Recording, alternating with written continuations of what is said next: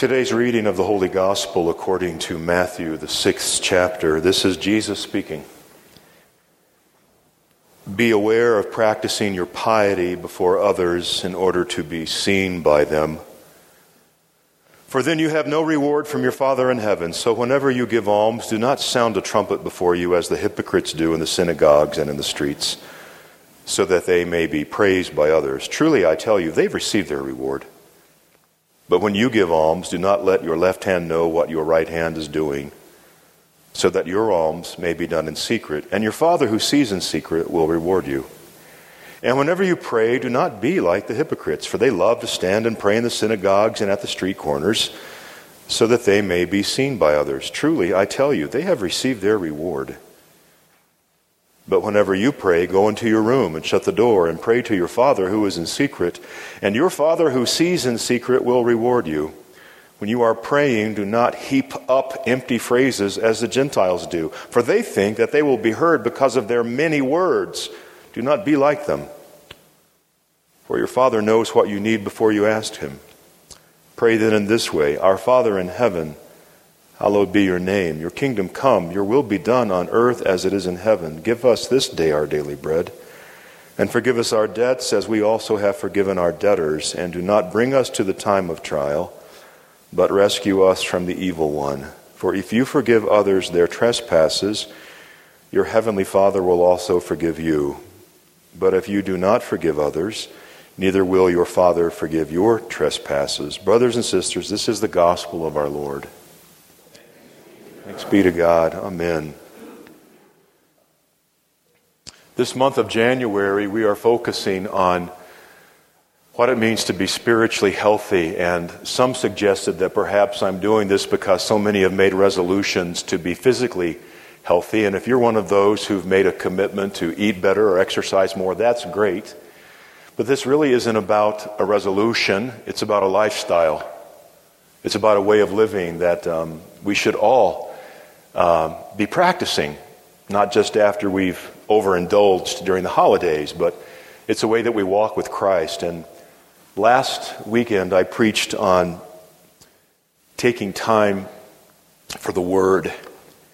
Last night at the 5 o'clock service, we had 5 families visiting for the first time. They had made resolutions to start looking for a church home. And many of them believe they found that home here among us, and that's a good thing. But those folks last night, and many of you perhaps this morning, didn't have a chance to hear that first sermon. So it's on our website as an audio file. You can listen to that at your convenience.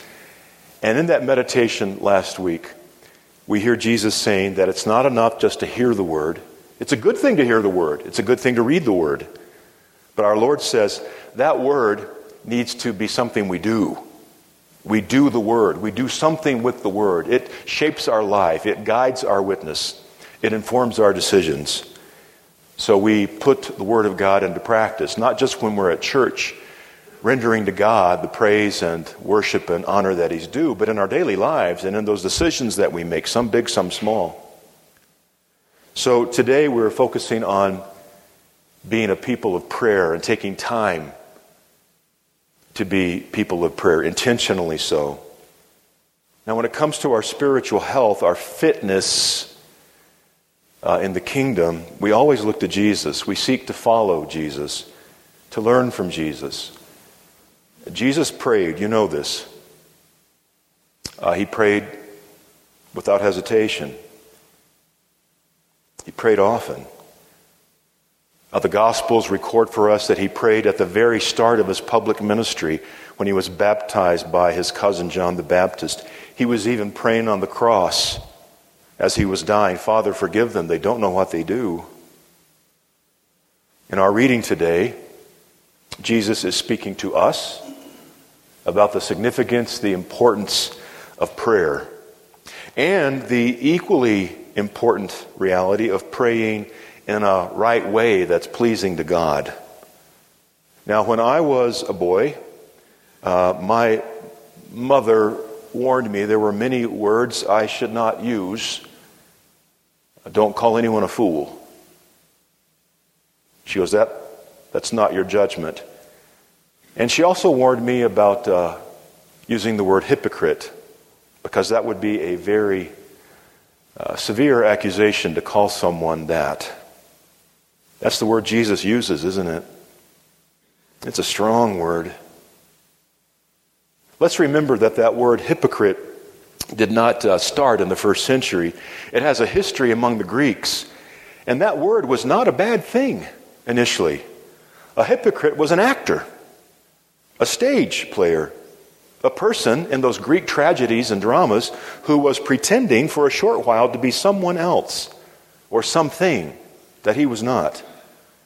And some of you know this. Those Greek actors, long before they were makeup artists, often put on masks to hide their true identity, taking on the persona of someone else. That's the history of the word. And Jesus says there's no room for hypocrisy when it comes to prayer. Don't pretend to be something you're not. Don't play games. This isn't for show. This is not a performance. Some of you who are a few weeks into your New Year's resolutions are going to gyms, no doubt. I'm old enough to remember gyms and weight rooms where there was not a single mirror. You went in with your gray sweats, you lifted your weights, you worked up a good sweat, you got it done, you went home. But I've seen in my lifetime the appearance of mirrors, not just one or two, but mirrors everywhere. And I've seen people where I work out looking at themselves and wondering who else is looking at their massive, impressive, sculpted bicep. Well, that's one way to go to a gym and get fit. It's very different than the people I see who come in with their hoodies up, their iPods playing. They lift the weights. They don't talk to anyone. Some would say they're antisocial, but they're not there to show off. They're there to take care of their bodies and gain some strength. Jesus says that when we pray, we shouldn't be showing off. We shouldn't be pretending to be something we're not. And he speaks to us about content over context, if you will. Spiritual fitness is about growing in your relationship with God. It's never been about oppressing your neighbor. Hypocrites prayed so others would notice them. They wanted to impress others. Look at us. Look how spiritual we are. Jesus says, go into your room. In fact, go to your room and shut the door. Because it's never about impressing others, but being in direct fellowship, spiritual communion, in relationship with your Father in heaven. We'll come back to the content of prayer at the conclusion of the sermon, I promise. And in our Lord's teaching, we see that it's all about relationship over repetition. There was a phrase used to describe the way the pagans prayed. Fatigare Deos. Fatigue the gods. Wear them out. The pagans thought that by their endless repetitions over and over, the gods would finally attend to their needs because they had grown so weary of hearing their verbiage. Jesus told those around him, yeah, that's the way the Gentiles believe it works. They think they'll get their prayers answered because of their endless words. On and on and on. By annoying the gods so much the gods will finally listen just to shut them up. For those of you who engage in ongoing Bible study beyond Sunday morning, and I hope that's many of you, there's a great story from the Old Testament you can read about this kind of fatigare Deos. It's in the Old Testament, 1 Kings chapter 18. Don't have time to go into it today, but there is a showdown. There is a conflict between God's servant Elijah and the prophets of Baal, a false god. And these prophets were praying all day long, and their prayers weren't being answered. So they prayed their prayers a little louder, and when that wasn't getting a response, they started dancing around the altar they had made, but their God was silent. But the living God, the true God, the God whom Elijah served, was not quiet. He heard the simple prayer, the faithful prayer of his servant. Jesus reminds us we don't have to be like those prophets of Baal. He tells us about relationship over and over. Your Father cares for you. Your Father knows you. Your Father knows what you need most. And then he teaches us to pray, as the choir sang so beautifully. And as we pray weekly, if not daily, pray this way: Our Father. You see, it's all about relationship. The relationship that we have with one another as brothers and sisters in Christ, and the relationship we have with our Father as his beloved, treasured sons and daughters. So our Lord's speaking to us about these things. He's speaking to us about the quality of our praying over the quantity. You know, prayers don't have to be long or long-winded. Neither do sermons.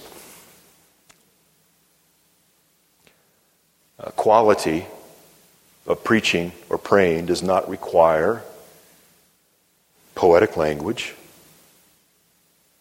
The quality that God desires in preaching and praying is honesty, authenticity.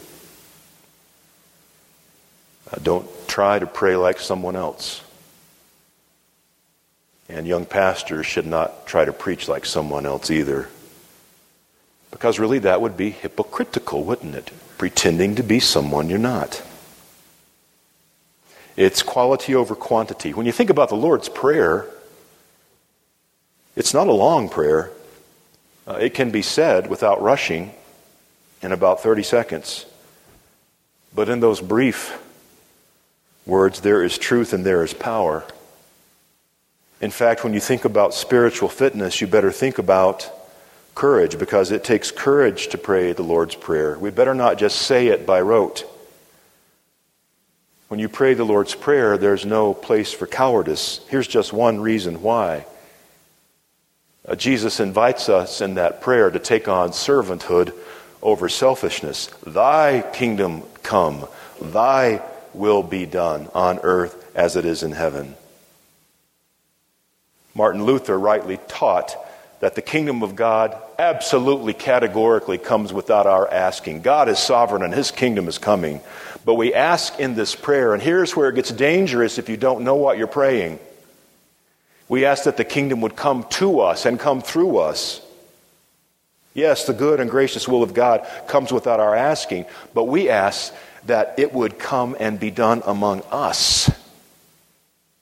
That God would count us in the good fight of faith. That we'd roll up our sleeves and get involved in the work of Jesus Christ this side of heaven.